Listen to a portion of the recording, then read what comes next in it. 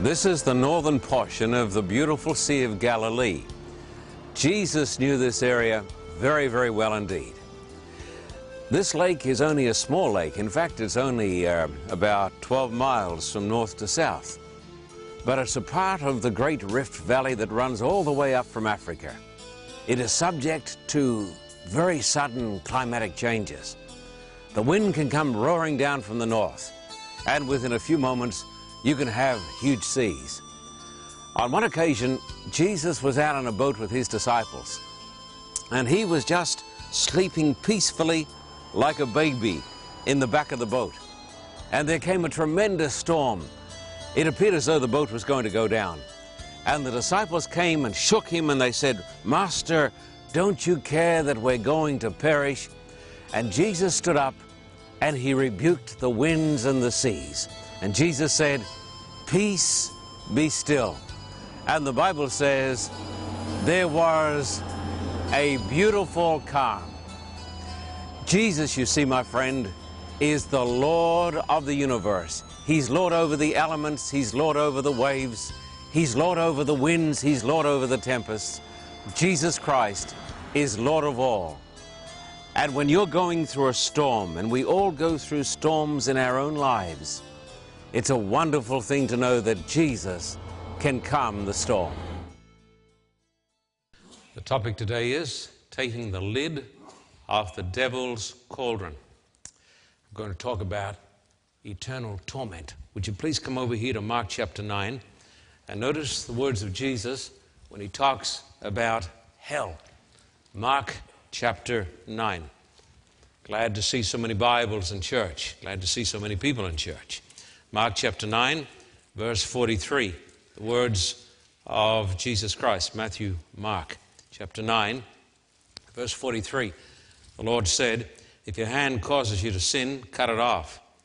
It is better for you to enter life maimed than with two hands to go into hell, where the fire never goes out. And if your foot causes you to sin, cut it off. It is better for you to enter life crippled than to have 2 feet and to be thrown into hell. And if your eye causes you to sin, pluck it out. It is better for you to enter the kingdom of God with 1 eye than to have 2 eyes, to be thrown into hell, where their worm does not die, and the fire is not quenched." We're going to answer the question today, does hell exist? I want to say this up front. You're going to agree with this by the time I'm through. No teaching has done more to turn people from God than the teaching of eternal torment. No teaching has done more to blaspheme and slander the name of God than the teaching that God will torture and torment lost sinners relentlessly for all eternity. Today, we're going to take the lid off the devil's cauldron, because there he's got a pot and it's bubbling away with the most nefarious teachings. I was reading this week the great Irish author James Joyce, and I took it out again last night because I knew there was a chapter here on hell. James Joyce, as most of you would know, is one of Ireland's favorite sons, a great author. And here he describes what children were taught when they were growing up in Ireland, when they went along to church. And the priest saying these words, this is James Joyce, the Dubliners, a portrait of the artist as a young man. What I'm going to read to you is what millions, tens of millions, hundreds of millions of people have been taught and are still being taught. Now, this is going to shock some of you. In fact, after I read it through, I just felt somewhat nauseated, almost overcome. The priest said, Yet even then, in that hour of supreme agony, our merciful Redeemer had pity for mankind. Yet even there, on the hill of Calvary, he founded the Holy Catholic Church, against which it is promised the gates of hell shall not prevail. He founded it upon the rock of ages and endowed it with his grace, with sacraments and sacrifice. Sounds pretty good, doesn't it? And promised that if men would obey the word of his church, they would still enter into eternal life. But if, after all that had been done for them, they still persisted in their wickedness, there remained for them an eternity of torment, hell. The preacher's voice sank. He paused, joined his palms for an instant, parted them, then he resumed. This is what millions of people have been taught. Listen to it. And then ask yourself the question, is this true? And if it is true, then what is God like? If this is true, what I'm going to read to you, God is the devil. He's 1,000,000 times worse than bin Laden, the terrorist. Now let us try for a moment to realize, as far as we can, the nature of that abode of the damned, which the justice of an offended God has called into existence for the eternal punishment of sinners. Hell is a strait and dark and foul-smelling prison, an abode of demons and lost souls, filled with fire and smoke.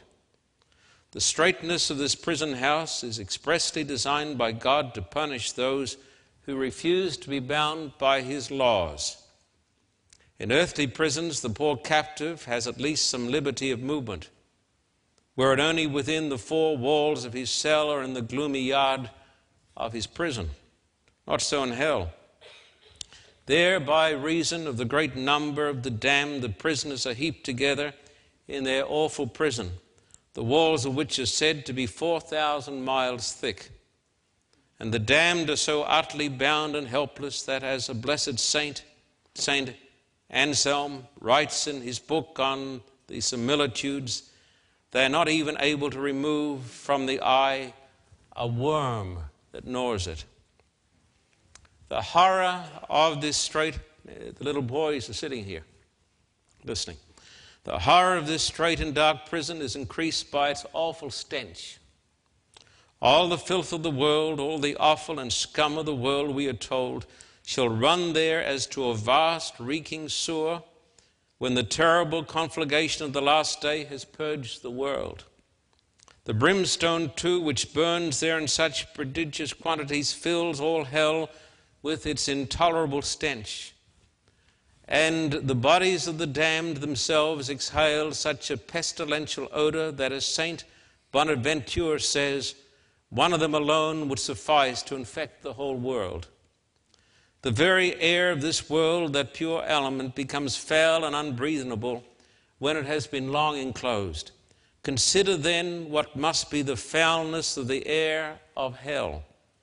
Imagine some foul and putrid corpse that has lain rotting and decomposing in the grave, a jelly-like mass of liquid corruption. Imagine such a corpse a prey to flames, devoured by the fire of burning brimstone, and giving off dense, choking fumes of nauseous, loathsome decomposition. And then imagine this sickening stench multiplied a millionfold and a millionfold again from the millions upon millions of fetid carcasses massed together in the reeking darkness, a huge and rotting human fungus. Imagine all this and you will have some idea of the horror of the stench of hell. This has been taught and is taught to millions and millions and millions of people. But this stench is not, horrible though it is, the greatest physical torment to which the damned are subjected. The torment of fire is the greatest torment to which the tyrant has ever subjected to his fellow creature. Place your finger for a moment in the flame of a candle and you will feel the pain of fire. But our earthly fire was created by God for the benefit of man. to maintain in him the spark of life and help him in the useful arts, whereas the fire of hell is of another quality and was created by God to torture and punish the unrepentant sinner. Our earthly fire also consumes more or less rapidly according to the object which it attacks, is more or less combustible, so that human ingenuity has even succeeded in inventing chemical preparations to check or frustrate its actions. But the sulphurous brimstone which burns in hell is a substance which is specially designed to burn forever and forever with unspeakable fury. Moreover, our earthly fire destroys at the same time as it burns, so that the more intense it is, the shorter is its duration. But the fire of hell has this property that it preserves that which it burns, and though it rages with incredible intensity, it rages forever. And this terrible fire will not only afflict the bodies of the damned from without, but each lost soul will be a hell unto itself, but the boundless fire raging in the very vitals. Oh, how terrible is the lot of those wretched beings. The blood seethes and boils in the veins. The brains are boiling in the skull. The heart and the breast glowing and bursting. The bowels a red-hot mass of burning pulp. The tender eyes flaming like molten balls. You say, nobody believes this? Hundreds of millions, billions have been taught it. Every sense of the flesh is tortured, and every faculty of the soul therewith. The eyes with impenetrable utter darkness, the nose with noisome odors, the ears with yells and howls and execrations, the taste with foul matter, leprous corruption, nameless suffocating filth, the touch with red-hot goads and spikes with cruel tongues of flames. And through the several torments of the senses, the immortal soul is tortured eternally in its very essence amid the leagues upon leagues of glowing fires kindled in the abyss by the offended majesty of the omnipotent God and fanned into everlasting and ever-increasing fury by the breath of the anger of the Godhead. Then the priest says, "Oh, my dear little brothers in Christ, may it never be our lot to hear that language." And the little boys, the little Irish boys, listen. Listen.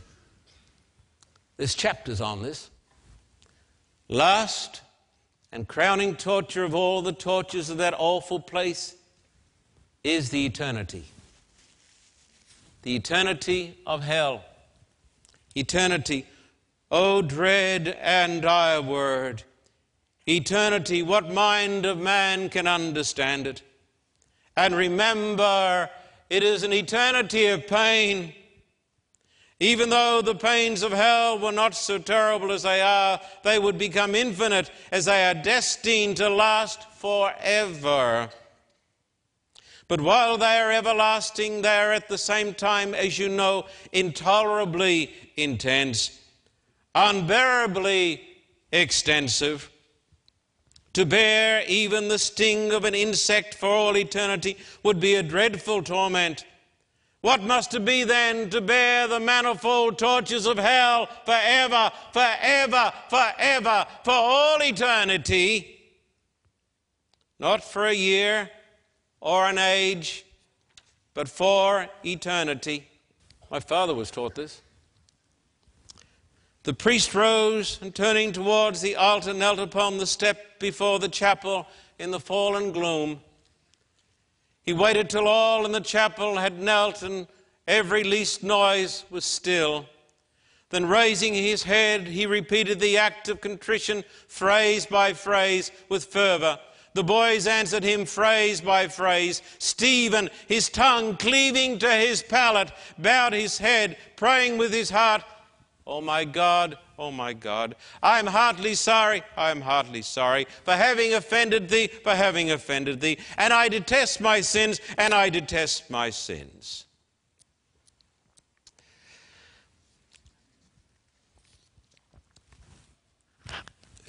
That is the doctrine of eternal torment.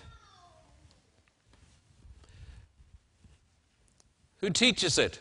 Well, the Muslims do. What I'm saying today is not meant to offend you. Our dear friends in the Baptist church do. Dear friend who called me yesterday on the telephone said, I was brought up on this. Our Lutheran friends believe it. And our friends next door, the Mormons, believe it. The Presbyterians and the Anglicans.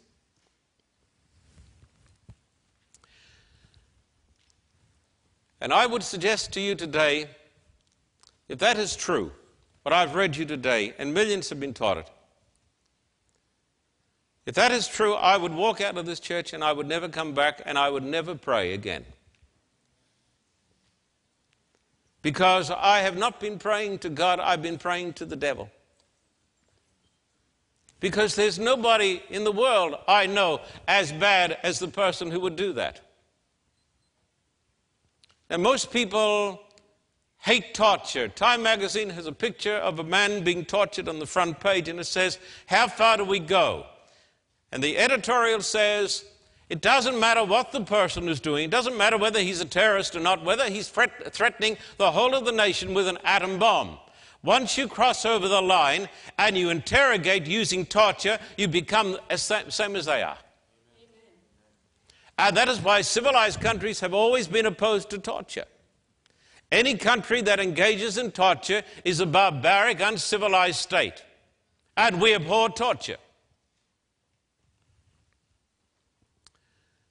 But the God, apparently, of billions of Christians is a super torturer that makes Adolf Hitler, in his dealings with the Jews, almost a saint, because the fires went out as far as Hitler was concerned.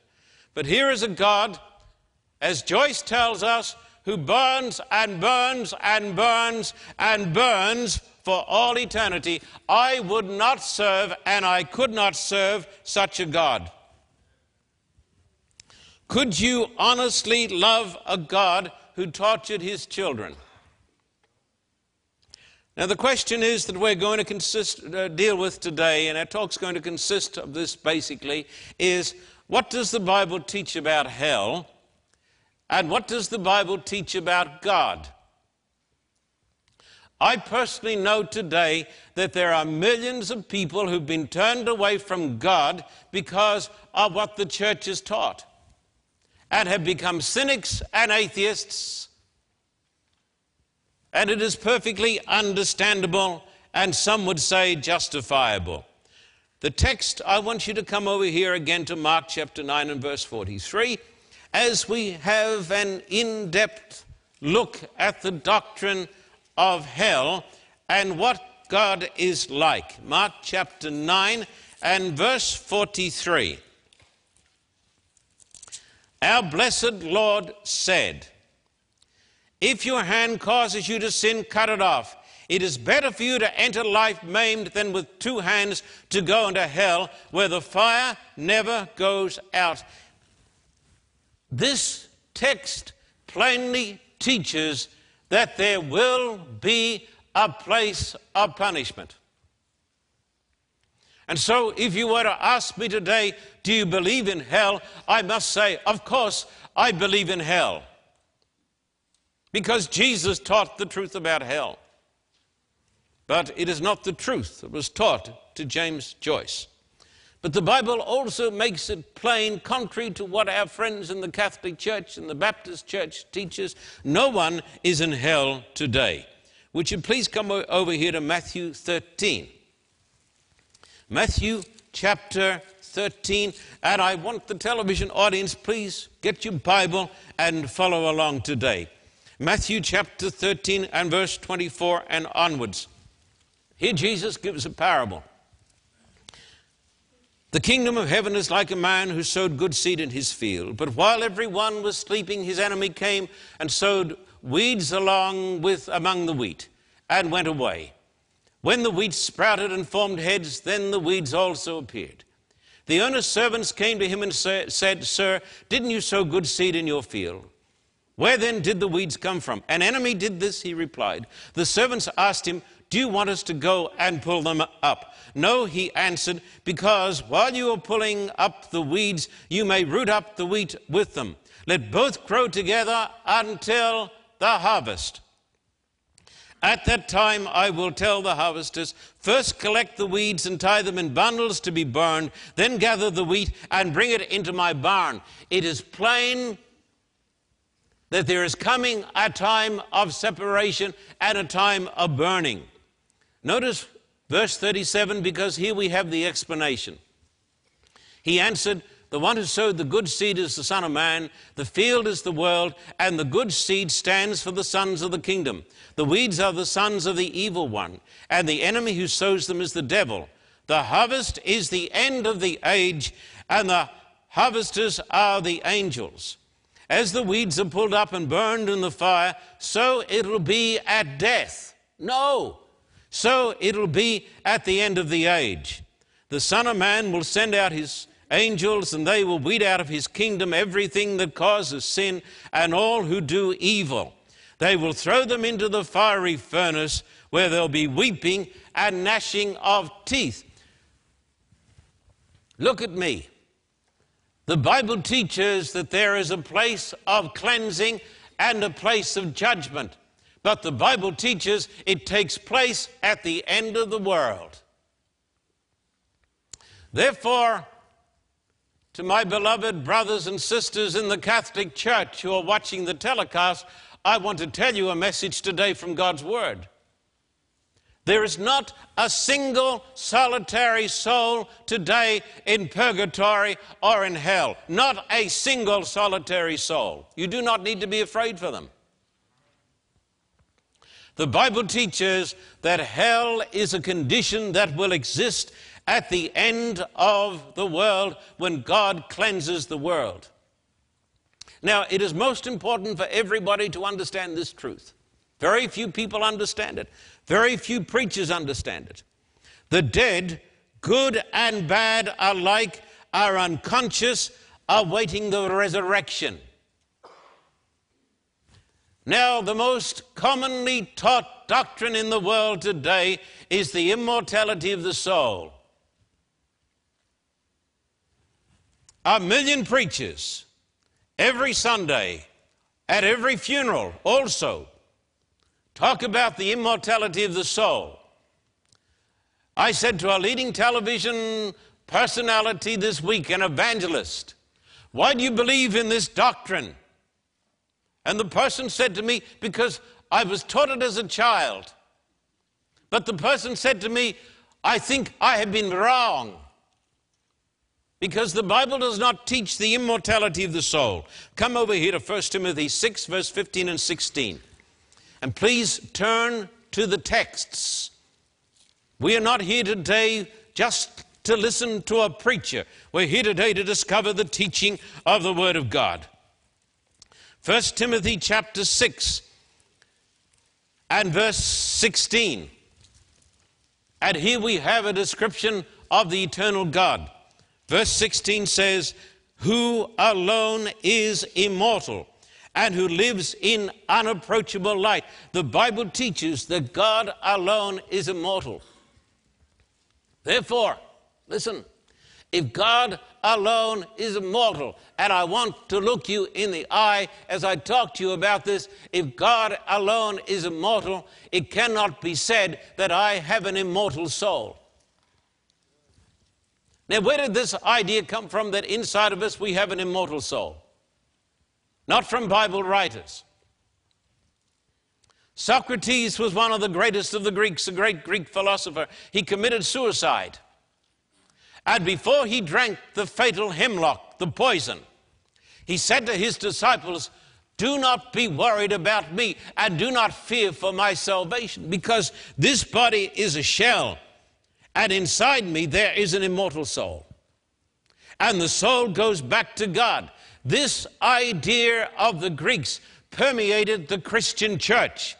We believe it today because we're taught it, not because the Bible teaches it, but because we got it from Socrates and the Greeks.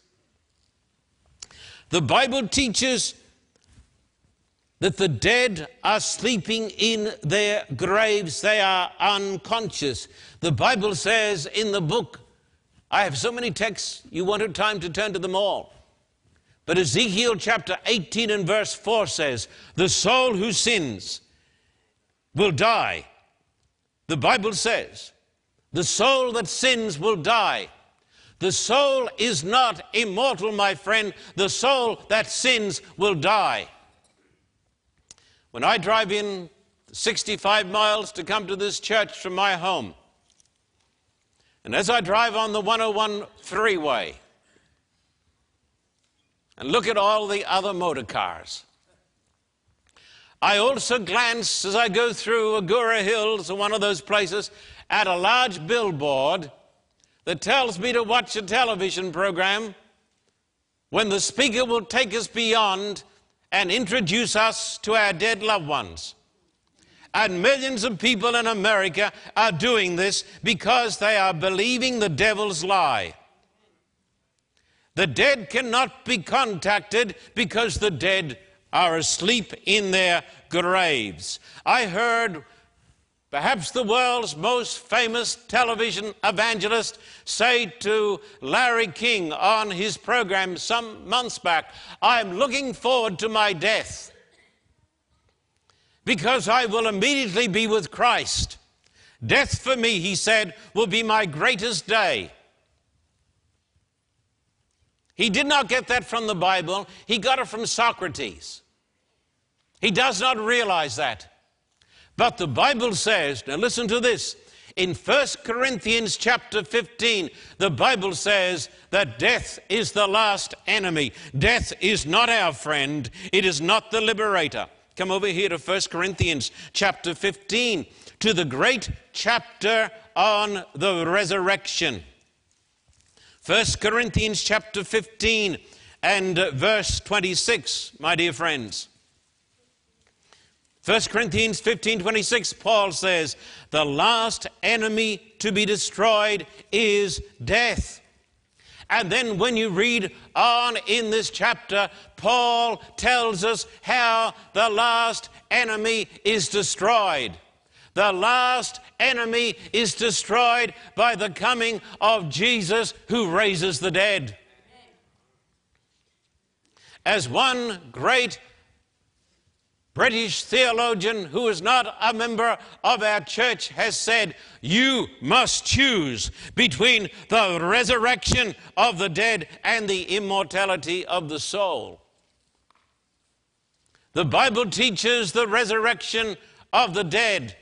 It does not say, as the world's greatest evangelist said, that death is the liberator. Death is the enemy. And death will be destroyed and swallowed up when Jesus comes and the resurrection. Would you come to the words of Jesus in John chapter 5 and verse 28 and 29.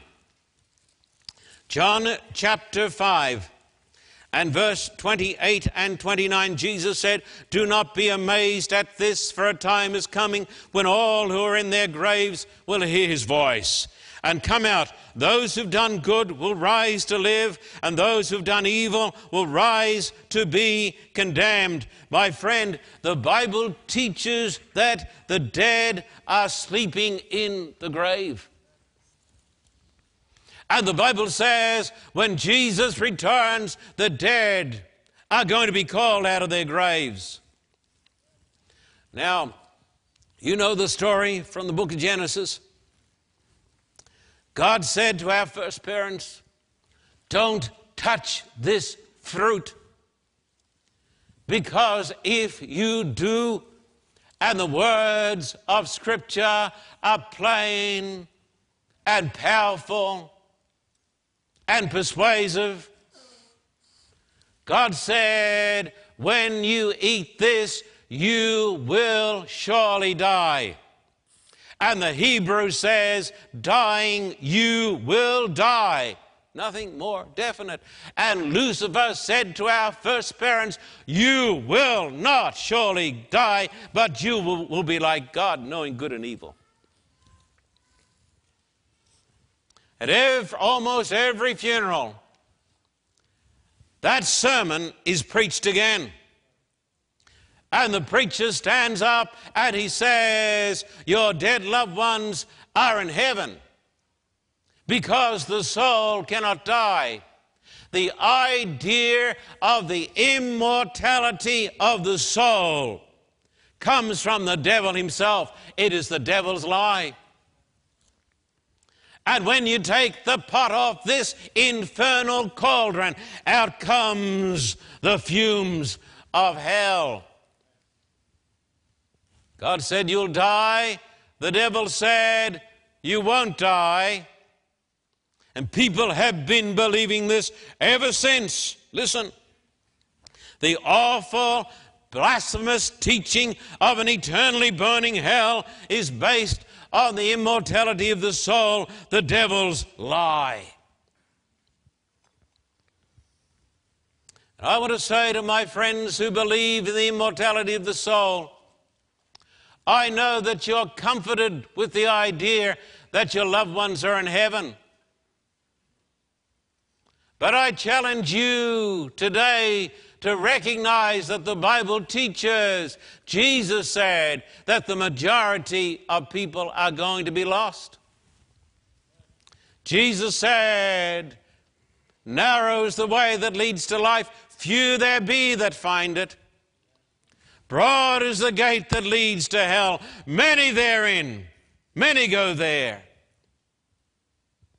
What comfort is there in the idea, if Jesus is true, that the vast majority of our loved ones today are writhing in the pain of an endless hell? You say, no, but they're in heaven. The Bible says the majority will be lost. I can think of no more monstrous idea.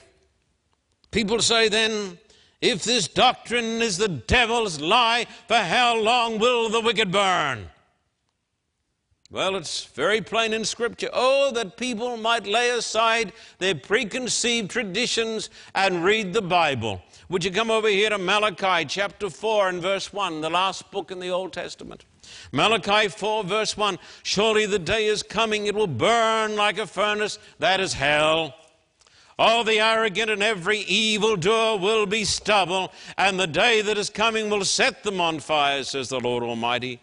Not a root or a branch will be left to them. The Bible teaches that the wicked are going to be totally consumed, and nothing is going to be left. And if nothing is left, my friend, then how can the doctrine of eternal torment be true? Now, the Bible talks, as you know, I quoted the text today, the Bible talks about unquenchable fire. I believe in a hell of unquenchable fire because the Bible teaches it. I believe that the fire is going to burn forever and ever because the Bible teaches it. But what does the Bible mean? Would you come over here to Jeremiah 17 and verse 27? Back in the Old Testament, Jeremiah, we are a Bible-believing church here. Jeremiah 17 verse 27, and the Bible says, but if you do not obey me to keep the Sabbath day holy, by not carrying any load as you come through the gates of Jerusalem on the Sabbath day, then I will kindle what sort of a fire? An unquenchable fire in the gates of Jerusalem that will consume her palaces and fortresses. Look at me. Jerusalem was burned up with unquenchable fire that could not go out.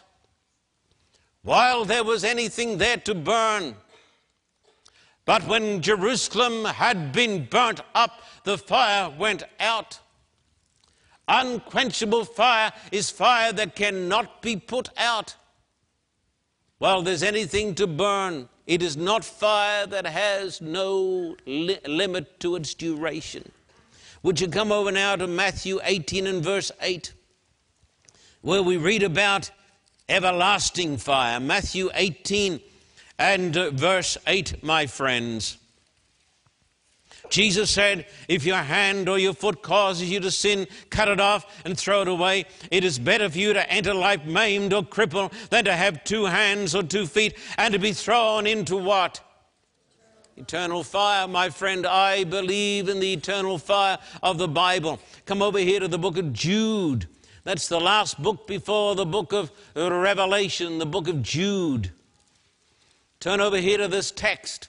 I want everybody watching on television to get your Bible, please. Look at these texts. Jude, verse 7, only one chapter. It says, in a similar way, Sodom and Gomorrah and the surrounding towns gave themselves up to sexual immorality and perversion. They serve as an example of those who suffer the punishment of what? Eternal fire. My friend, Sodom and Gomorrah were destroyed, the Bible says, by eternal fire. But they're not burning today. Those cities are beneath the waters of the Dead Sea. Eternal fire is fire that nothing can put out and that burns while anything is left to burn, and the consequences are for all eternity. God is not a monster. God is going to cleanse the world of sin and sinners, but the fire is going to go out. People say, what about the rich man and Lazarus? That's what we believe in. Of course you do. Would you come over here to Luke chapter 16, and we're going to read the story of the rich man and Lazarus. Luke chapter 16. And I want you to notice these verses, verse 19 and onwards, my beloved friends. There was a rich man who was dressed in purple and fine linen and lived in luxury every day.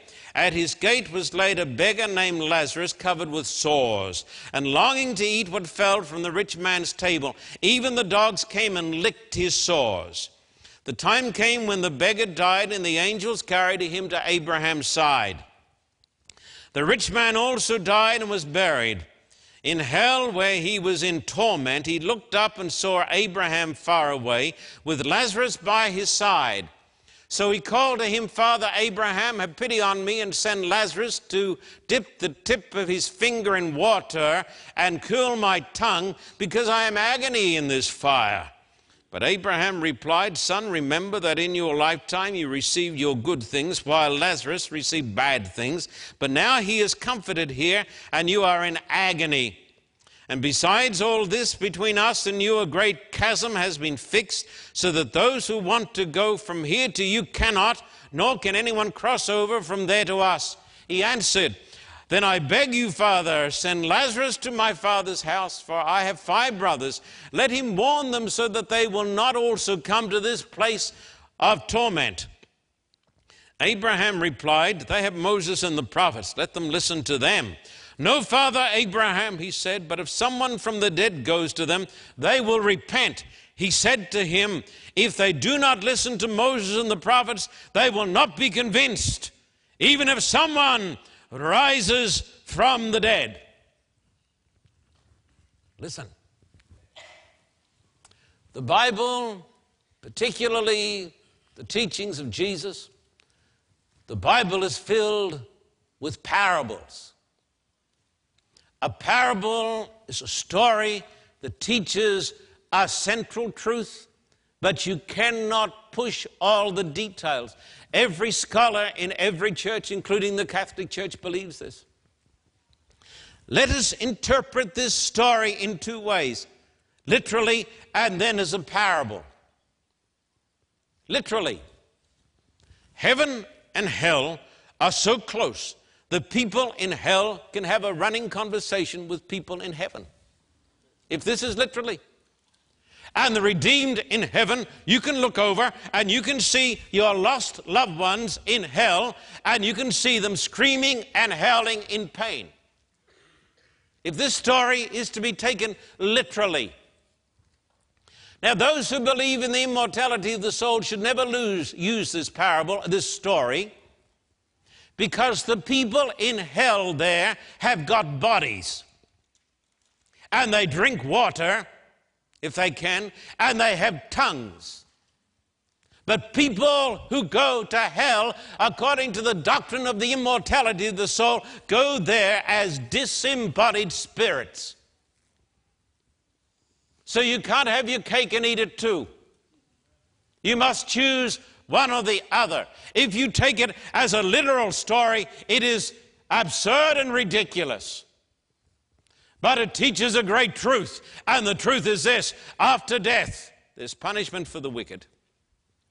And number two, after death, all the prayers in the world will not change the fate of the wicked.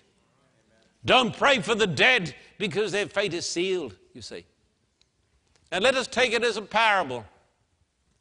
If you take it as a parable, there is no problem here at all. Because a parable teaches one great central truth. For instance, the story, the parable of the prodigal son, is not meant for us to have parties and eat the fatted calf. That is not the point of the story. The point of the story is that the boy comes home and the father is glad to see him. You see. And so this is a parable, and it teaches that after death, at the point of death, the fate of the soul is fixed. So that does away with the Catholic idea of prayers for the dead, does it not? Now, what does it mean when it talks about burning forever? Would you come over here to Revelation 20 and verse 10? All I appeal to you today is to read the Bible and let the Bible explain itself. That's my appeal. The Bible is its own interpreter. Revelation 20 verse 10. Revelation 20 verse 10.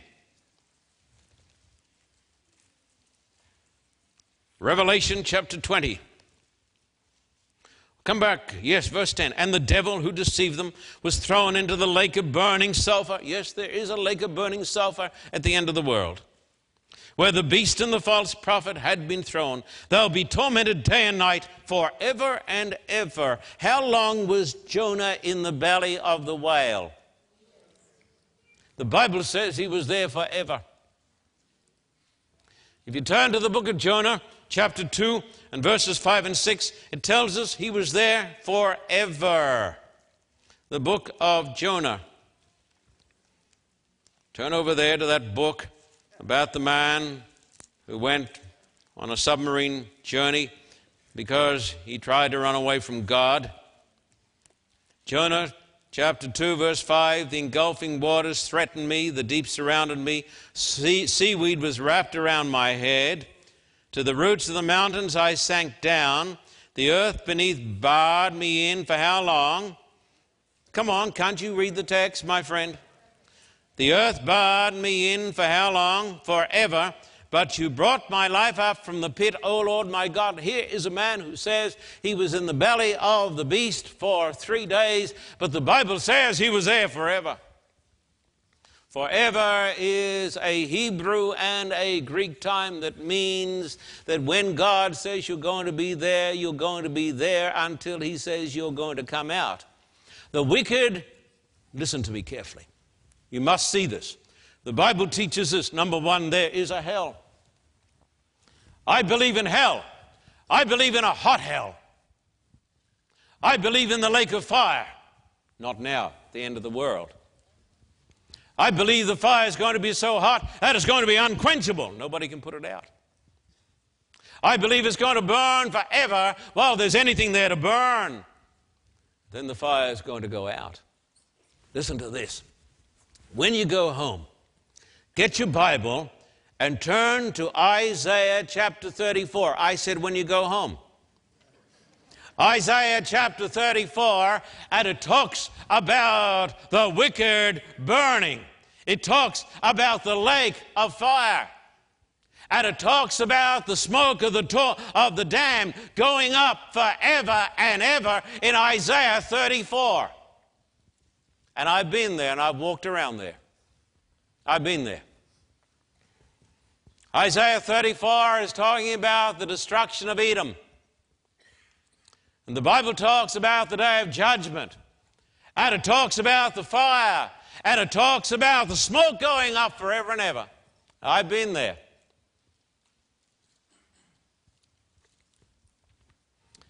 And Isaiah chapter 34 is the basis of all the texts in the New Testament that talk about hell. And there's something else you know. It's to find out where hell is.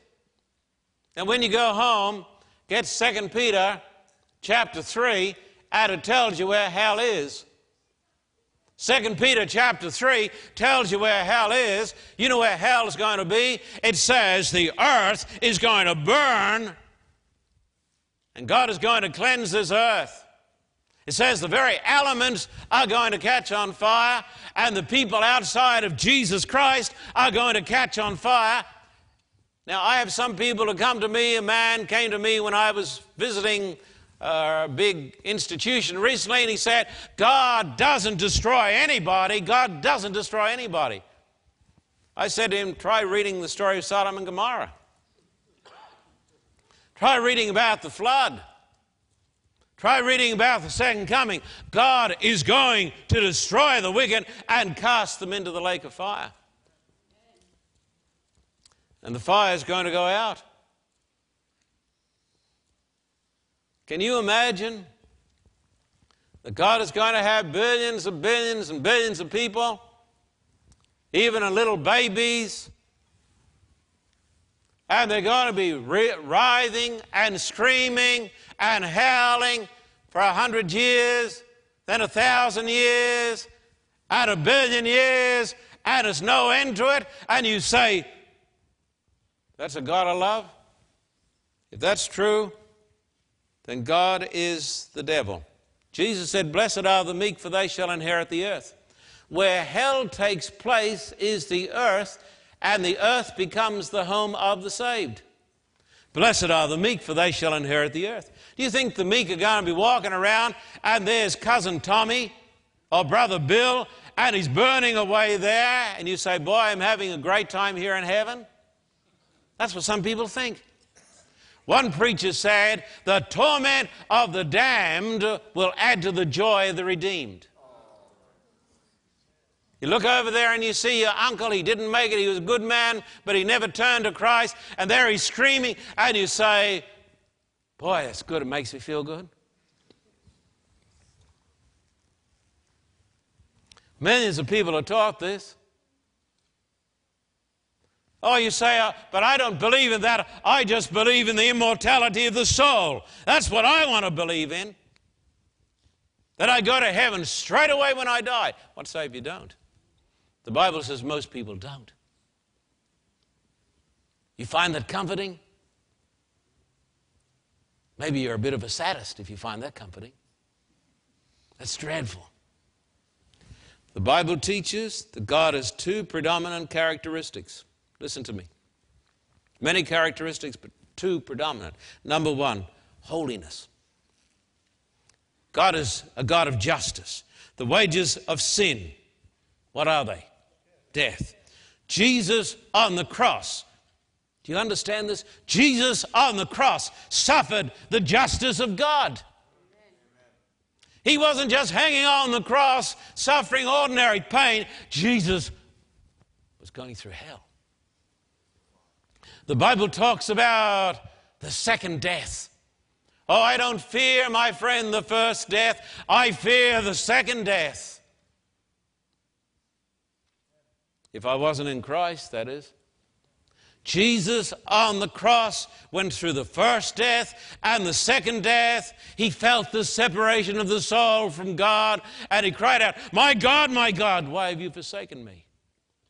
Every person in the world outside of Christ is going to have that sort of death one day. That's what hell is all about. You read about it in the Bible. I want you to know that we're dealing with the issues of life and death. The holiness of God. The holiness of God demands justice and judgment. And if you don't let Christ bear your sins, one day you're going to bear them yourself and cry out, "Oh my God, why have you forsaken me?" Jesus said, "If these things be done in a green tree, what shall be done in the dry?" The holiness of God. The second great truth is the love of God. The Bible says, God so loved the world that he gave his only Son. The cross combines the love of God and the justice of God. The cross is the greatest proof that the Bible is true, because on the cross God bears the judgment. God bears damnation himself because he loves us.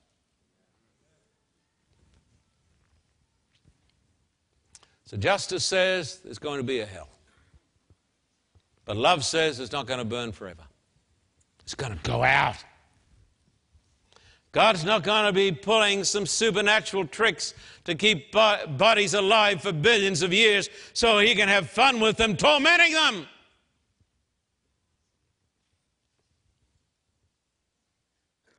The love of God teaches mercy, grace, love. Did you know this? That men become, and men and women grow like the object of their worship. Is it any wonder that the people who have believed in this monstrous doctrine gave to the world the Spanish Inquisition? They said, we do it because God does it. One of the reasons that so many people are harsh on other people, cruel to other people, is because they don't understand the character of God. That he's gracious and merciful and loving and kind. See how Jesus dealt with people. Could you imagine Jesus putting someone on the rack? Could you imagine that? If you want to know what God is like, look at Jesus. The kindest people in the world are the people who understand the love of God. So today, I fully and completely repudiate the devil's damnable doctrine of the eternal torment of the lost. We take the lid off the cauldron, the devil's cauldron, and we want the world to see this evil doctrine and to rejoice in the love of God. And if you've left the church because you couldn't believe in the love of God because you were taught this, come back to God because he loves you. He did everything he could to save you. Many years ago in Europe, there were a group of gypsies going along with their wagons. And the wagon, they came to a bridge. There was a flood, and the wagon got in the water. And there was this old gypsy lady, big heavy lady with all her robes on. And her son was a strong boy of 18, and he dived in the water to save his mother. And his mother got terrified, and she wrestled him. And he couldn't save his mother. She drowned. And at the funeral for the gypsies, because a lot of them got drowned that day in this flooded river, this gypsy boy of 18, this big, solid boy, looked down at his mother in all her finery and said, "Mother, I did everything I could to save you, but you wouldn't let me." I want to tell you something. God's done everything he can to save you. God sent his own son. He didn't just say, "I can't do it, you go and do it." God was in Christ reconciling the world to himself. He came down to this world. He lived among us. He went through hell on the cross for our sins. He was nailed to the cross. He hardly felt the pain because of the separation of the soul from God. What more can God do?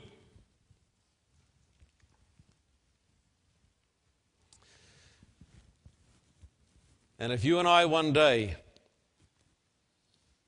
find ourselves in the lake of fire that wasn't prepared for us, but for the devil and his angels, God will look down upon us, and in our last moments he'll say to us, I did all that I could to save you, but you wouldn't let me. Two great truths I hold up before you today: the holiness and the justice of God that demanded the cross, and the love of God that motivated it.